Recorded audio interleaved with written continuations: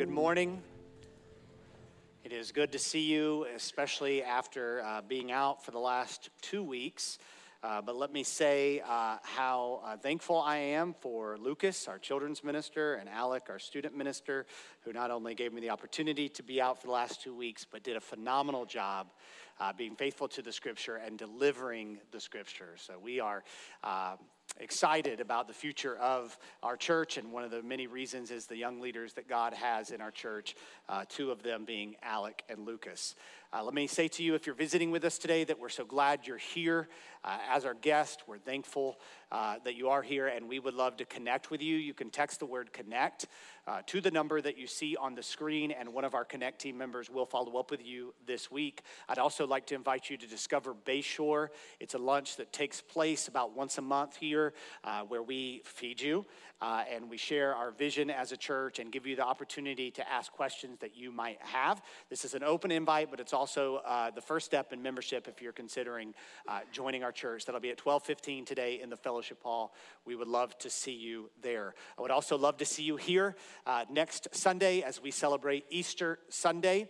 As a member of our church, there are 2 things that you should be doing if you're not already doing these things. And one of those is inviting people to worship with you on Easter Sunday. We anticipate more people who typically wouldn't come to church on a Sunday, being here. And so certainly we should be inviting those who we know who do not go to church, and hopefully they'll join with us. And then the other thing is serving with us again with the crowd that we'll have. The needs are even heightened on campus next Sunday. And so children's ministry and our Connect team are the 2 big areas where we still need people to serve. And so please, if possible, reach out and express your desire to serve in those ways. I would ask that in general, we evaluate those 2 things in our life.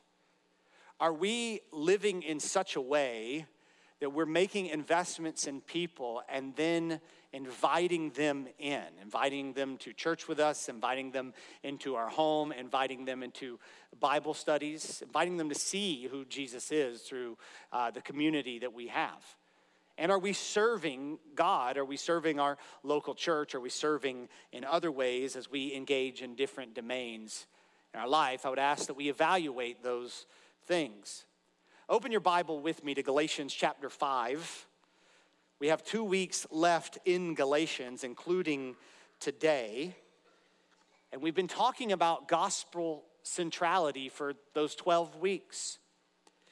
And today hits home that gospel-centeredness, being gospel-centered, means gospel living. It means that we are constantly evaluating orthodoxy, that is what we believe and what we teach about God, but also orthopraxy, how it is that we live for that God we believe in and that God we proclaim. And so the question I think we should ask today, in light of all of our time in Galatians, but specifically our text this morning, is what difference does the gospel make in your relationships? What difference does the gospel make in your relationships? Now, it is easy to say, I am full of love. It is easy to say, I am patient. It is easy to say, I'm kind. I'll show you how easy it is. Say, I am full of love. Say, I am kind. Say, I am patient. See, you said it. It was easy. Some of you on the patient, you're like, I don't know if I can actually say that.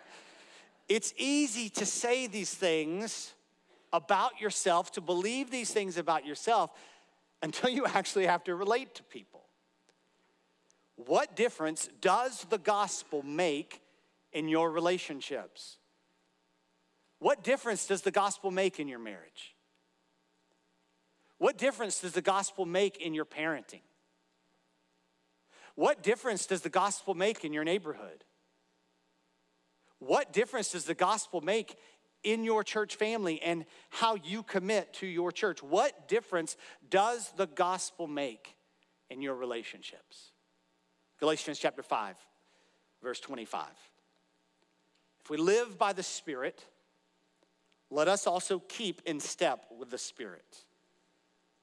Let us not become conceited, provoking one another, envying one another. Chapter 6, verse 1. Brothers, if anyone is caught in any transgression, you who are spiritual should restore him in a spirit of gentleness.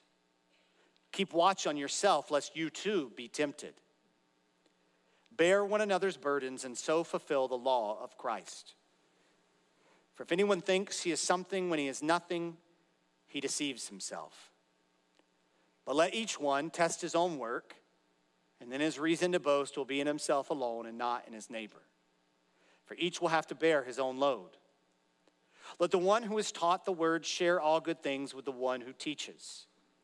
Do not be deceived. God is not mocked, for whatever one sows, that he will also reap. For the one who sows to his own flesh will from the flesh reap corruption, but the one who sows to the Spirit will from the Spirit reap eternal life. And let us not grow weary of doing good, for in due season we will reap if we do not give up. So then, as we have opportunity, let us do good to everyone, and especially to those who are of the household of faith. Thanks, Justin, for praying just a moment, but if you would, I want to pray again for our time this morning. Let's pray together. God, it is a gift that we are here this morning. Not just here in what we call church, but just alive. Every breath that we continue to take is a gift. Help us to remember who the giver of that gift is. God, if someone here today is not a Christian, I know that the only reason that you are giving them more breath is so that they might, in your grace, see who you are and turn to you. And for those of us who are Christians, the reason that you continue to give us breath on this earth is so that your glory in eternity might increase as a result of the breaths we take and the life we live. So God, help us to turn everything back to you and to be used by you for your glory. In this moment, I ask that what I say not be what I want to say, but what you have to say, Lord. God, I ask even that how I say it be reflective of who you are and how you love us. God, I pray that as a result of our time in the Word this morning, that there would be transformation, change, fruit. And I pray this in Jesus' name. Amen.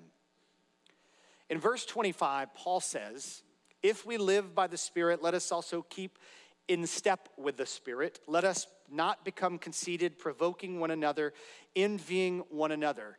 I want you to see that what we're going to talk about in chapter 6 is flowing out of this call that Paul is giving us to walk in the Spirit. And the call to walk in the Spirit is a call to humility, to not become conceited, to not provoke one another, to not envy one another. It's a call to humility. Now, what is humility? Well, C.S. Lewis says it like this.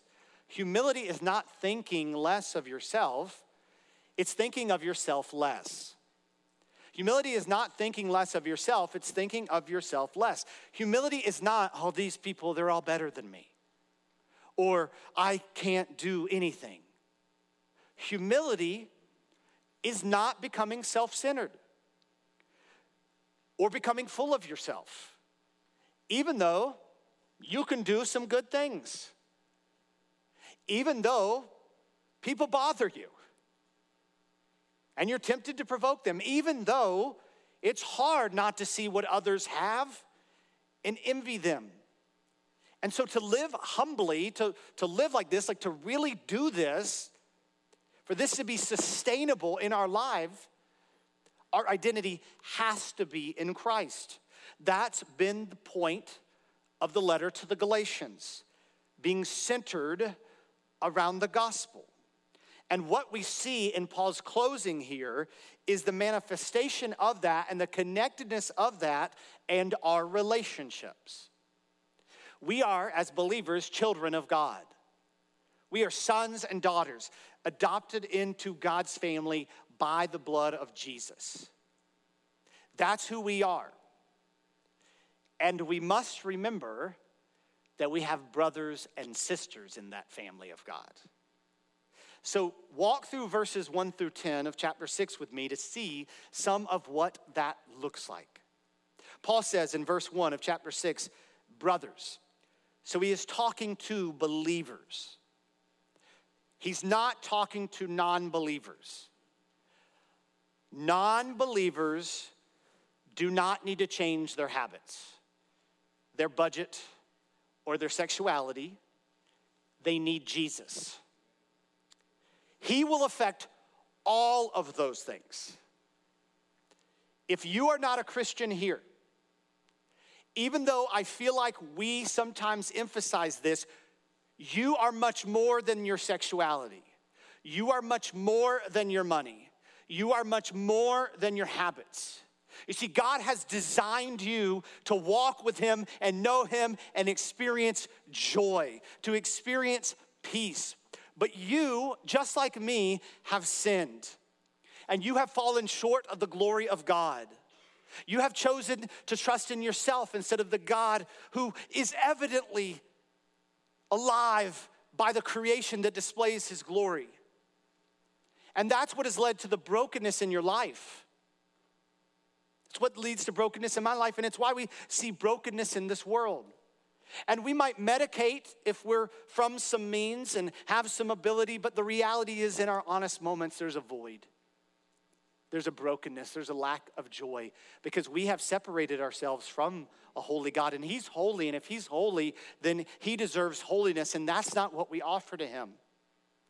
But that God who is holy is also loving, and he sent his son, Jesus Christ, to die on the cross, to take on the wrath, to bring justice, and he has been given to us as a free gift that we might be reconciled to God.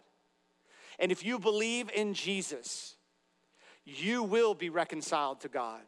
If you trust in Jesus' righteousness as your righteousness, his holiness as your holiness, you will be reconciled to God. And the rest of our life on earth is a recovery and pursuit of God's design and his joy for our lives. And then for all of eternity, we will be amazed by the goodness of God to us. That is available to you today.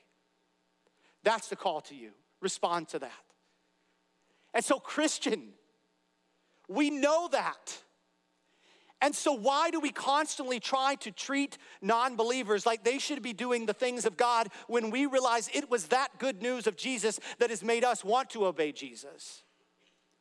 And so if we are people of Jesus, then we want them to see him. And we don't want them to come to church and clean it up because they can clean it up and still go to hell.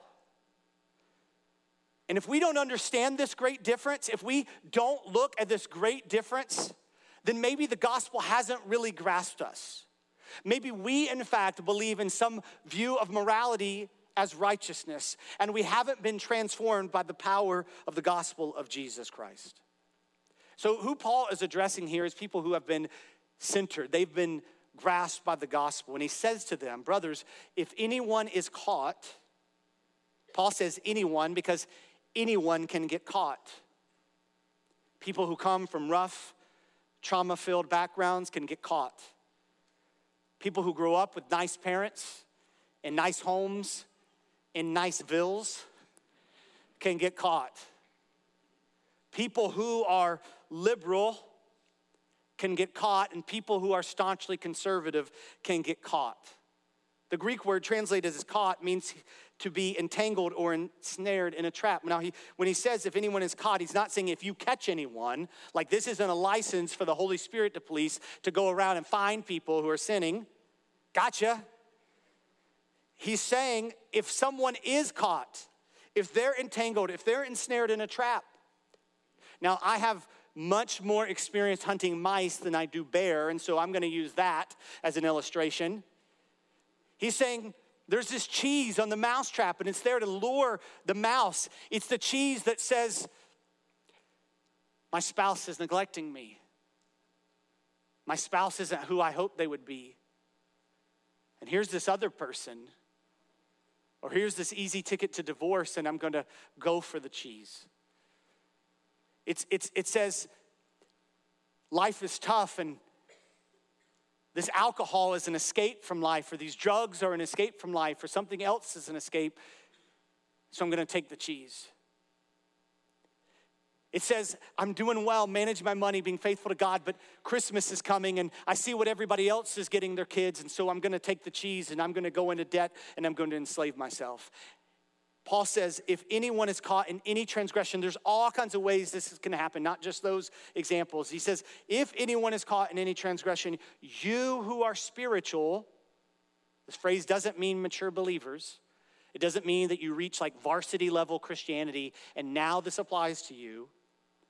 When he says you who are spiritual, he's saying those of you who walk by the Spirit. He just talked about that in chapter 5. This is a call for every Christian. It's not just a personality thing. You might be shy, but this is still something you're called to do. If you walk by the Spirit, this should be you. You who are spiritual should restore him. The word restore means it's the word they use to set a dislocated bone back into place. This is going to be painful, but it is a healing pain. Restoring those who are caught in sin is an aspect of being a spiritual person. And if it seems easy for you to help a person bear the burden of sickness or unemployment or loss of a loved one or loneliness or rejection, but it seems too hard for you to bear the burden of confronting a person in their sin, I want you to think on this. A sinful attitude or a sinful lifestyle is much more harmful than any of those other burdens. And so Paul shows us how to do this seemingly challenging thing that if we believe the gospel, we ought to do. He says, restore them in a spirit of gentleness. Resetting a bone is painful. It's particularly painful if your crazy uncle resets it instead of somebody in the orthopedic surgeon's office. And I don't know about you, but when it comes to spiritual things, we're more crazy uncles than we are professionals. And so Paul says, you got to do this, but do it in a spirit of gentleness. For me, I'll just be honest with you, if I see somebody sin, do something, they stumble, and it's a one-time thing, unless it's a very severe thing, I usually think he had a rough day and I move on. But if I see it more than once, if I know it's something they're maybe struggling with, I want to help. And something we've been taught is that there's this tension of truth and grace, and there is a tension of truth and grace. But here's what I hope you understand. The answer to the tension of truth and grace is not a balance. It's boldness. If you want to be somebody who lives truth and grace, here's what you got to do. You got to believe deeply in your heart that his word can be trusted, that God is for us, that God is for them, and you have to lean in. And you have to press in, and you say, I'm going to share this truth with you, and it's going to hurt you, but I'm with you. Not said my piece and I'm gone, but I'm here. I am here with you. I'm going to love you through this. We're going to walk through this. We're going to have these conversations. This is how we must live our lives, Christians. And so we have to be humble. For any chance of that working, we have to be humble. And so Paul says, keep watch on yourself. Before you seek to restore people, ask, do I think I'm superior? Do I think I'm right? Do I think I'm more godly? Or do I genuinely love this brother or sister? This will affect our approach. Paul says, lest you too be tempted. He says, keep watch on yourself, lest you too be tempted. Now, I have listened to a lot of 90s rap in my life, and so I translate this as check yourself before you wreck yourself. You don't want to be influenced by that person that you're going to restore.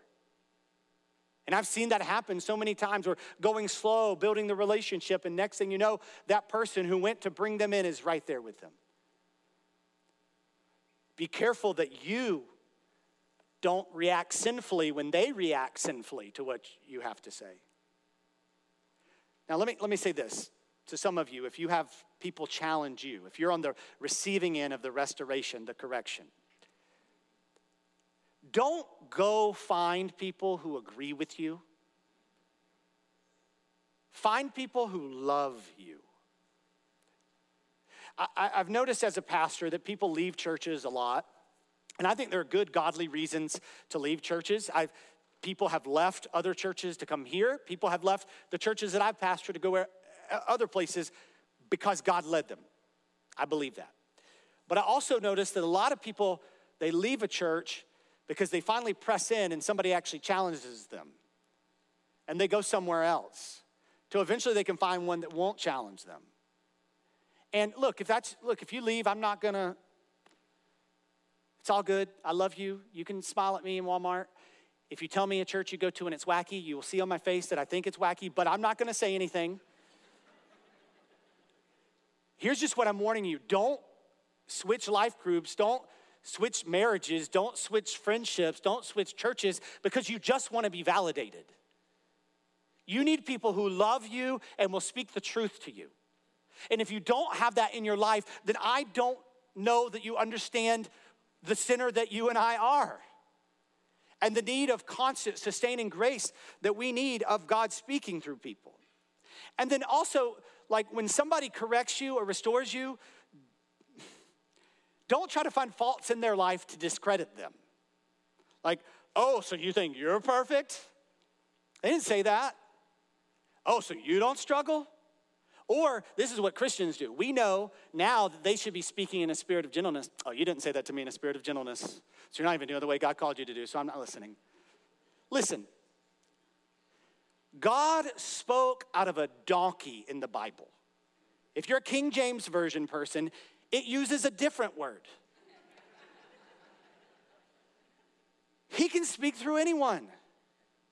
I highly prefer when the person who corrects me is the godly, dignified, spiritual, mature person. But you know who it usually is? It's the person that doesn't even read their Bible, that nobody likes, but they're right.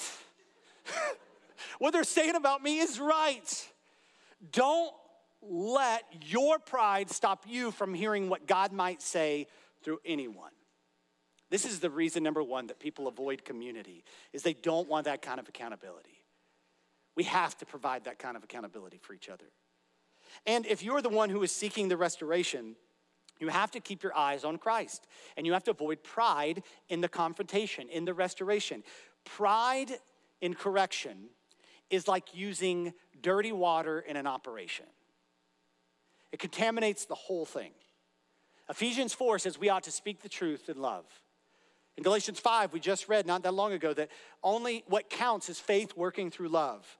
If there is genuine concern, we have to commit ourselves to the restoration of this person. Verse 2, sorry, I'm not as far ahead as I thought it would be. Verse 2, bear one another's burdens and so fulfill the law of Christ.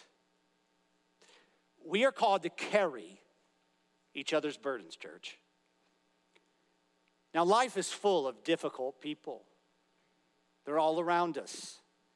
If you don't know one, you're one that is probably around other people. And if everybody in your life is difficult, I would just suggest to you what is the common denominator here. As we live our lives, they're going to be full of drama. There's probably some degree of drama in your family. There's drama at work.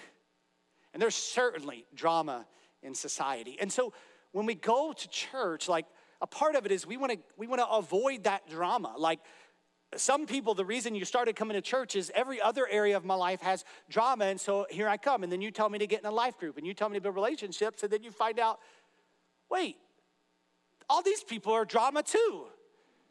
And so what you are tempted to do is to say, I've got enough drama in my life. I don't want the drama at church either. But listen, what Paul is saying is about this very thing. He's talking to brothers and sisters who are in community, and he's saying, we've got to be committed to the restoration of one another. We've got to be committed to bearing one another's burdens. You say, well, I have my life and I have my plans and these people are getting in the way of where I want to be and what I envision my life looking like and my church looking like. Listen, people are the plan. People are the plan. The reason you are here on this earth, Christian, is not for you and Jesus' worship because you're going to be so much better at that in heaven. It's because right now, God has chosen to continue to grow you in worship of him and to spread his glory among the nations. And that doesn't just happen by going somewhere for a week a year. That happens by loving people who are right around you. People are the plan. They're not in the way. They are the way to live out the calling that God has on your life. The whole law is fulfilled in this: love your neighbor as yourself. Listen, there's a bunch in here to know. There's a bunch of stuff that you're gonna forget. And Jesus says, and it says in Leviticus, and it says it in Matthew, and it says in Galatians, and it says it in Romans, and it says it in more places. If you want to do all of this, love your neighbor. Love your neighbor as yourself. And you fulfill the law of Christ. Carry their burdens, and you fulfill the law of Christ. That is the call on your life, Christian. If you claim to be of Jesus, this is non-negotiable for you and for me. If your personal relationship with Christ isn't communal, I love you, but I highly doubt that you actually have a personal relationship with Christ. So we keep this focus and we relate to others. Verse 3 says, for if anyone thinks he is something when he is nothing, he deceives himself. In doing this, we ought never to forget the gospel. I haven't arrived. I haven't earned this for myself. The person that I'm talking to, that I'm counseling through this difficult marriage or who's been divorced, I may not think that I would do what they did, and I certainly wouldn't advise them to do that, but I could easily do it. The person who's addicted to drugs, they're powerful. I don't have some supernatural power on my own effort that they don't have. The people I know who are in financial struggle, it's God's grace that I'm not there where they're at. I don't look at them that way. I realize the gospel is the answer in my life and their life. You know, a saying that younger people say, sound old right now, is to throw shade. And actually, I say that too, so I don't know if that makes me cool or just lame. But if you think you're cool for saying that, just so you know, it originated with a Jane Austen novel, so you're not that cool. And so it was kind of popular in urban settings in like the 80s, 90s, and now it's good again. And I just think that we are being bombarded with people who want us to just be people who throw shade at others all the time. And so I brought these sunglasses. I stole them from my children. I realize every illustration breaks down because sunglasses help you see in the sun. I get that. But here's what I really think is happening. We're walking around. We see clearly. This is our natural way of seeing people for who they are in Christ and how God has made them to be. And whether it's social media or it's our friends or it's culture, it's entertainment, celebrities, even Christian friends, everybody's like, put these shade glasses on. And we're looking at people not the right way. And what God wants to do in you when he empties you of yourself is he wants to take them off, and he wants you to see people, no matter what it is they're in, as people who need the gospel. And this affects our approach, church. And our relationship with others should be deeply tied to that understanding of the gospel. Verse 4 says, but let each one test his own work, and then his reason to boast will be in himself alone and not in his neighbor, for each one will have to bear his own load. Paul's saying our focus should be on what God has called us to do. That's never disconnected from people, but that's never misdirected towards people. And when I take my eyes off the work of Jesus in me and start evaluating others, my boasting is no longer in Christ, but in how I measure up.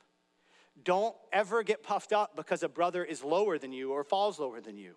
A few verses later, Paul will write, verse 14 of chapter 6, but far be it from me to boast except in the cross of our Lord Jesus Christ, by which the world has been crucified to me and I to the world. In 1 Corinthians 1:31, he says, let the one who boasts, boast in the Lord. In Romans 15:17, he says, in Christ Jesus then, I have reason to be proud of my work for God. Our confidence is in what God is doing in us and leading us to confidence in what God can do through us, not in what others think about us, or not how we measure up with others. You see, God is the one true judge. He's the one whose opinion really counts. Now, sometimes people have said to me when I preach or I talk to them about something, don't judge me. And I'm like, I'm not judging you. I'm just telling you what the judge says. That's different. And our confidence should be that we are vessels of communicating the truth of God's word. And God says that we should be just worried about what he has called us to do. And if we're comparing ourselves to others and how we measure up, I'm just telling you, this is the enemy of contentment. Comparison is the enemy of contentment. Comparison leads to pride, and comparison leads to envy. And we have to avoid this. Now, the way the text is translated into English makes it sound like Paul is shifting gears in verse 6, but he's not when he said, let the one who has taught the word share all good things with the one who teaches. This is very connected to the urge to be together for the gospel. There are those who God uses in our life to teach us the word. He says, share all good things with them. So, take care of them. So we're going to take up an offering for me after the service. I'm just kidding. This is kind of awkward for me to talk about, so I'm just going to quickly explain and then I'll defer. He's saying there are those that God is using to teach the word faithfully. They deserve to be honored. Maybe it's by giving your time to the things that they're leading you to do. Maybe it's by service. You may not be ready to teach, but you can help them meet the needs of the body. Maybe it's by words, by encouraging those who are teaching. And of course, it's by financial means for those who are committed to the gospel. Let me just say this. In our church, there are those who are teaching our children and our students faithfully. Support them. There are those who are leading a life group. Support them, encourage them. There are those who are mentoring officially and unofficially. Be with them. I think the point that Paul is making here for the sake of time is this. Christians are contributors, not consumers. Christians are contributors, not consumers. So when we think about the gospel and we think about the difference it makes in our relationships, we ought to approach the church as a contributor, not a consumer. Many people in our Western commercialized world approach a church with high expectations and low commitment. The Christian ought to approach their church not with high expectations, but with high hopes and high commitment. That ought to be the commitment of the believer.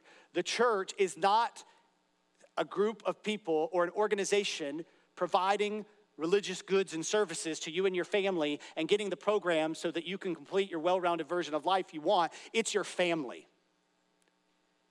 It's the vehicle through which God brings about his manifest presence into the community in which you're in, and God has called you to be all in for the church. Now, let me be honest with you. Well, hopefully I've been honest with you up to this point, but let me be more honest, I don't know.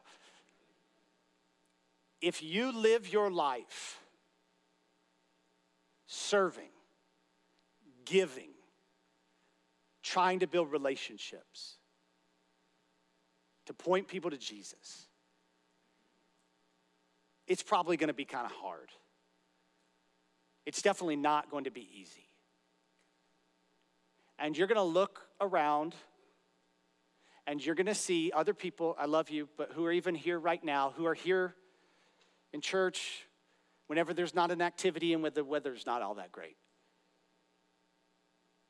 They're living their lives, claiming the name of Jesus, and they're a consumer. They're nominal in their Christianity. And you're giving of yourself for the gospel. Now, I'll remind you not to compare because comparison is the enemy of contentment. And I will ask you to pray earnestly that God's voice would be the loudest voice in your life and that you would be led by him. Verse 7 says, do not be deceived. God is not mocked, for whatever one sows, that he will also reap. Do not be deceived. That's a theme of this book. Man is tempted to go after affirmation of his heart and even to use religion to do so. But he says, you will reap what you sow. If you sow corn seeds, you're not going to grow apples. Where you are today is a result of the decisions you've made in the past, and where you will be tomorrow is connected to what you do today and what you did yesterday. And if you are sowing seeds of the gospel, there will be fruit of the gospel. God will not be mocked. So, verse 8, for the one who sows to his own flesh will from the flesh reap corruption, but the one who sows to the Spirit will from the Spirit reap eternal life. And Paul explained this in chapter 5. I'll just read it because we don't have time. Verse 19, now the works of the flesh are evident: sexual immorality, impurity, sensuality, idolatry, sorcery, enmity, strife, jealousy, fits of anger, rivalries, dissensions, divisions, envy, drunkenness, orgies, and things like these. But the fruit of the Spirit is love, joy, peace, patience, kindness, goodness, gentleness, faithfulness, self-control. Against such things there are no law. You will reap that if you are sowing that. And so, verse 9 says, let us not grow weary of doing good, for in due season we will reap if we do not give up. It's hard to believe that it's April already. That means a lot of things, but one of the things it means is that 98% of all New Year's resolutions are gone already. We have a tendency to grow weary of good things. We live in the most impatient time ever. And sometimes good, godly things just take time. To the one here who thinks you won't make it, I can confidently say to you, faithfulness leads to fruitfulness because God will not be mocked. We ought to live our lives with this in mind. So verse 10 says this, so then, as we have opportunity, let us do good to everyone, and especially to those who are of the household of faith. Now, don't apply this good in an arbitrary way. Paul's just spent all this time defining good. It's shaping one another to be more like Christ. He says, let us do that to everyone, especially to those who are of the household of faith. I find this interesting because today, maybe this has been your pastor, or this has been your church. Maybe this was me when I was younger. They say things like the Sunday morning gathering exists to reach the non-believer. The priority of the church is the non-believer. If your pastor says that and your church says that, they don't know the Bible. Here's how non-believers are transformed by the gospel. When we are loving each other in such a way, because of the gospel and the work it's doing in our heart, that it's countercultural, that we're the family of God, and we're proclaiming the glory of God, and people come in and they see the way that the people of God treat one another because of how Christ has been treated them, they fall on their face in awe of who he is. That's how the gospel works in and through the church. And the call in this whole book and here this morning is to be centered around the gospel as the people of God. What difference does the gospel make in our relationship? So let me ask you 3 questions.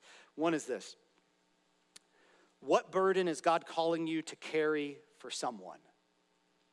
What burden is God calling you to carry for someone? There is someone maybe who needs to be restored. They used to sit in these chairs with you, and they've left, and they've wandered away from the church and maybe even God, and you need to reach out to them. Maybe there was a conflict that was never resolved, and it's time for you to take those first steps of reconciliation. Maybe there's somebody you've had on your heart. Just think, I need to text them. I need to email them. I had a note to text these two people who aren't believers. They helped the church I planted in Crestview. They just helped us in some ways. And I've been meaning just, randomly prompted, hey, text them or reach out to them and just tell them thank you for how they helped you when you were that age. And I have to make a note because I forget everything. So, like, if you come to me on Sunday and say, hey, blah, blah, blah, I'm like, Charlotte, because I'm not going to remember. So it's been on my to-do list. And so this week I had some time. I sat down and I looked them up on Facebook and messaged one of the people. And then I went and messaged the other one, and I found out she died last week. Don't wait. Don't wait. There's someone who needs a burden carried, someone you know is having marriage struggles, and they need you to walk with them and be a friend.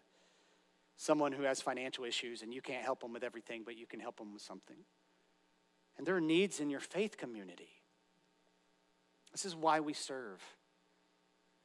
This is why we serve together. This is why we serve in our children's ministry. Look, if we want to continue to grow and reach families and help them see the gospel, we have to love them. Now, I'm not saying you have to love them. We have to love them, and we have to serve. And so if we have to serve, I'd ask you to pray how you might do that. Discipleship. People need to be taught what it means to follow Jesus. How are you doing that? What burden is God calling you to carry for someone? So why don't we live like this? Why aren't we all in these things? Well, maybe we need to answer this second question. What selfish pursuit is God convicting you to lay down? For some, the hindrance to serve in the way that we're portraying is legitimate health issues, the burdens that you have.